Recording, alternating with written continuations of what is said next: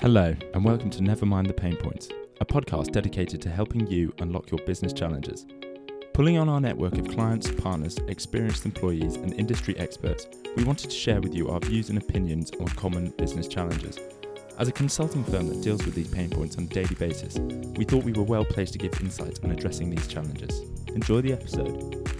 Hello and welcome to another of Claris's podcasts, and today we're going to be talking a little bit about the Sunday Times. Hi, I'm Taggy Edmonds. I've been working with Claris's for 1 year now. I work as the recruitment coordinator and run the graduate recruitment process at Claris's. Hello, I'm Sandy Cronenberg. I have been working at Claris's as a consultant for just over 2 years. I know that both of you fairly recently attended a big ceremony to do with an award that we won in the Sunday Times. Can you give me a bit of background as to what is this award? Okay, there's a company called Best Companies who work with a lot of different organisations to measure their workplace engagement, which is basically measuring how happy their employees are to be working there. What this ceremony was about was to announce the top 100 best small companies to work for, in which Claris's came top 20 position for the third year running. How did you actually get in the ranking in the first place? What was the process behind winning the award? So the awards process is owned by a company called Best Companies, who work together with organisations to measure their workplace engagement. So what they do as part of this is send out surveys to the organisation's employees who fill it out anonymously, and then they send a second survey to the internal teams of the organisations, so the HR department, finance, L&D, and basically using the results of these surveys, which the organisations themselves, other than the people who fill them out, but the rest of the employees are unable to see, they're sent back to Best Companies, who then compile a list of the top 100 companies to work for. So all of your employees had to fill out this survey about Claris's. Who was in charge of this whole process? There was actually two of us, myself and someone called Kira, who coordinated this. I had a vested interest in this though, because I also work internally for the I team, which stands for Insights and Improvements. So as part of this, we actually run an internal company survey ourselves twice a year to understand from everyone how they're feeling about the company, what they're happy with, what they're disgruntled with perhaps, and then use this to build on improvements to make sure that people are happy overall. I think that's really worth mentioning, Sandy, because it really, again, highlights the culture at Claris's, where we are very people-oriented, and Claris's is very focused on looking after their people and constantly getting feedback as to how to improve themselves. I would probably describe the culture as very supportive and collaborative, and also you can really tell that there is a flat hierarchy. We do hot desking, so you'll see, the CEO, Matt Chung, sitting next to a graduate one day. Everyone wants to get to know each other, both on a personal and professional level. It is very telling as to why we ranked so highly, because everyone's very invested and wanting to make a difference internally for Claris's as a company. You can definitely see that.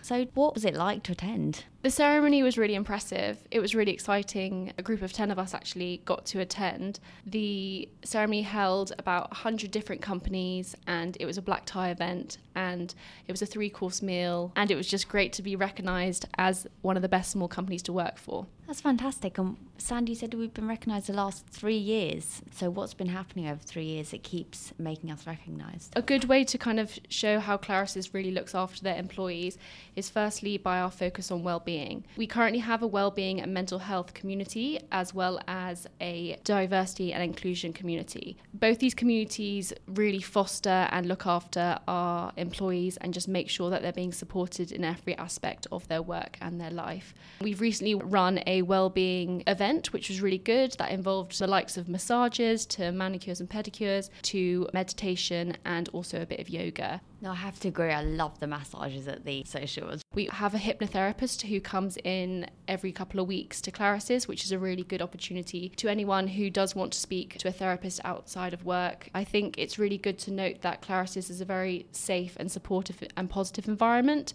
that really does look after their employees, both in a professional sense, but also in a personal sense. So just touching on that safe environment, I think that's definitely one of Claris's strong points, is that they place a really strong focus on making sure that we can all feel comfortable developing at a rate in which we want. Everyone in the company is assigned a coach, which is basically someone who's slightly more experienced than them, and they meet up once a week and you run through how your week was, what your goals and objectives are, and how you're going to meet them. On top of that, we've all got a personal budget as well from the learning and development bucket, which basically we can choose what we want to develop in and use that allowance to fund that. We've also got pro bono opportunities, so everyone at the company has a set number of days that they can use to do pro bono work outside of their day-to-day jobs on client. Personally, I use mine to do some work at the Prince's Trust, doing some agile coaching, so it actually really benefited me as well as the Prince's Trust because it enabled me to develop those coaching skills. I'm actually doing mine in Thailand with some elements and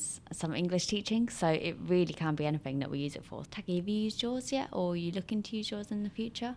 I haven't actually done any pro bono days yet, but that is something that I'm definitely looking into for the future. I think worth mentioning as a recruitment coordinator is, as part of your grad training, after your 6 weeks of classroom training, you then do 6 weeks at a pro bono project.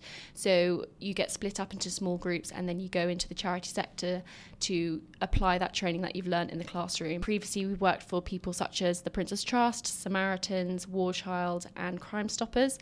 It's just a really great opportunity for the graduates to really apply that consulting knowledge and also get to know what it's like to work in a charity sector and to also give back to the community, which I think, aligns with our values of giving back and supporting others. So what's your favourite part about working at Clarisys? For me personally, I think it's just the fact that it's so collaborative. Sounds a bit soppy, but everyone does really get on as a team, and there's no every man for himself kind of attitude here at all. Everyone wants to help each other, and I think that makes it a really enjoyable place to work. I think for me it's very much the opportunity to use your initiative and to work in any facet of the organisation. So for example, I am a recruitment coordinator, but I've also been involved in different Scrum teams which have looked at innovation as well as people analytics, and I'm also involved in the diversity and inclusion community. It's the sort of company which very much encourages their employees to, be the best at whatever they're interested in. So to have that flexibility is really useful. I think also, going off Sandy's point, it is a very collaborative culture, and it is also a very sociable culture. We have a company social once a month, which is a lot of fun. We've had events such as a boat party, rounders, chocolate making, as well as karaoke. So it's a very fun environment to be a part of. What's been your favourite company social? I think for me, it's actually just the summer away weekend, where once a year in mid-June, the whole company goes away together to somewhere in the UK. Usually one of the evenings is slightly more formal, and we have a big dinner together, and there's dancing at the end. During the day, there's team building exercises. So it also really provides you with the opportunity to speak to people that you don't always get the chance to. It's also a great social as well, because we recently opened up an office in Boston, and this year will be the first year that our American colleagues will fly over and get to know us. I think for me, one of my favourite socials has been the Rounders. Sadly, my team didn't win, but it was a really good opportunity to play Rounders with different people that you don't see every day, as well as kind of have that competitive feel, but also all collaborate in eating pizza and having a few drinks on Clapham Common. Sandy and I were very lucky to go to the Sunday Times event, and that was a very impressive event, and I'd probably say that was one of my top highlights social-wise. And that about rounds it up. Thanks, guys, for telling me all about Sunday Times, and it's lovely having you on the podcast. Thank you. Thanks. Thank you for joining us for another episode of Never Mind the Pain Points. If you enjoyed this episode, please subscribe on your favourite podcasting app or site. We would love your feedback, so please leave a review or drop us an email at podcast@clarisys.com. And for more information about us, visit our website, clarisys.com.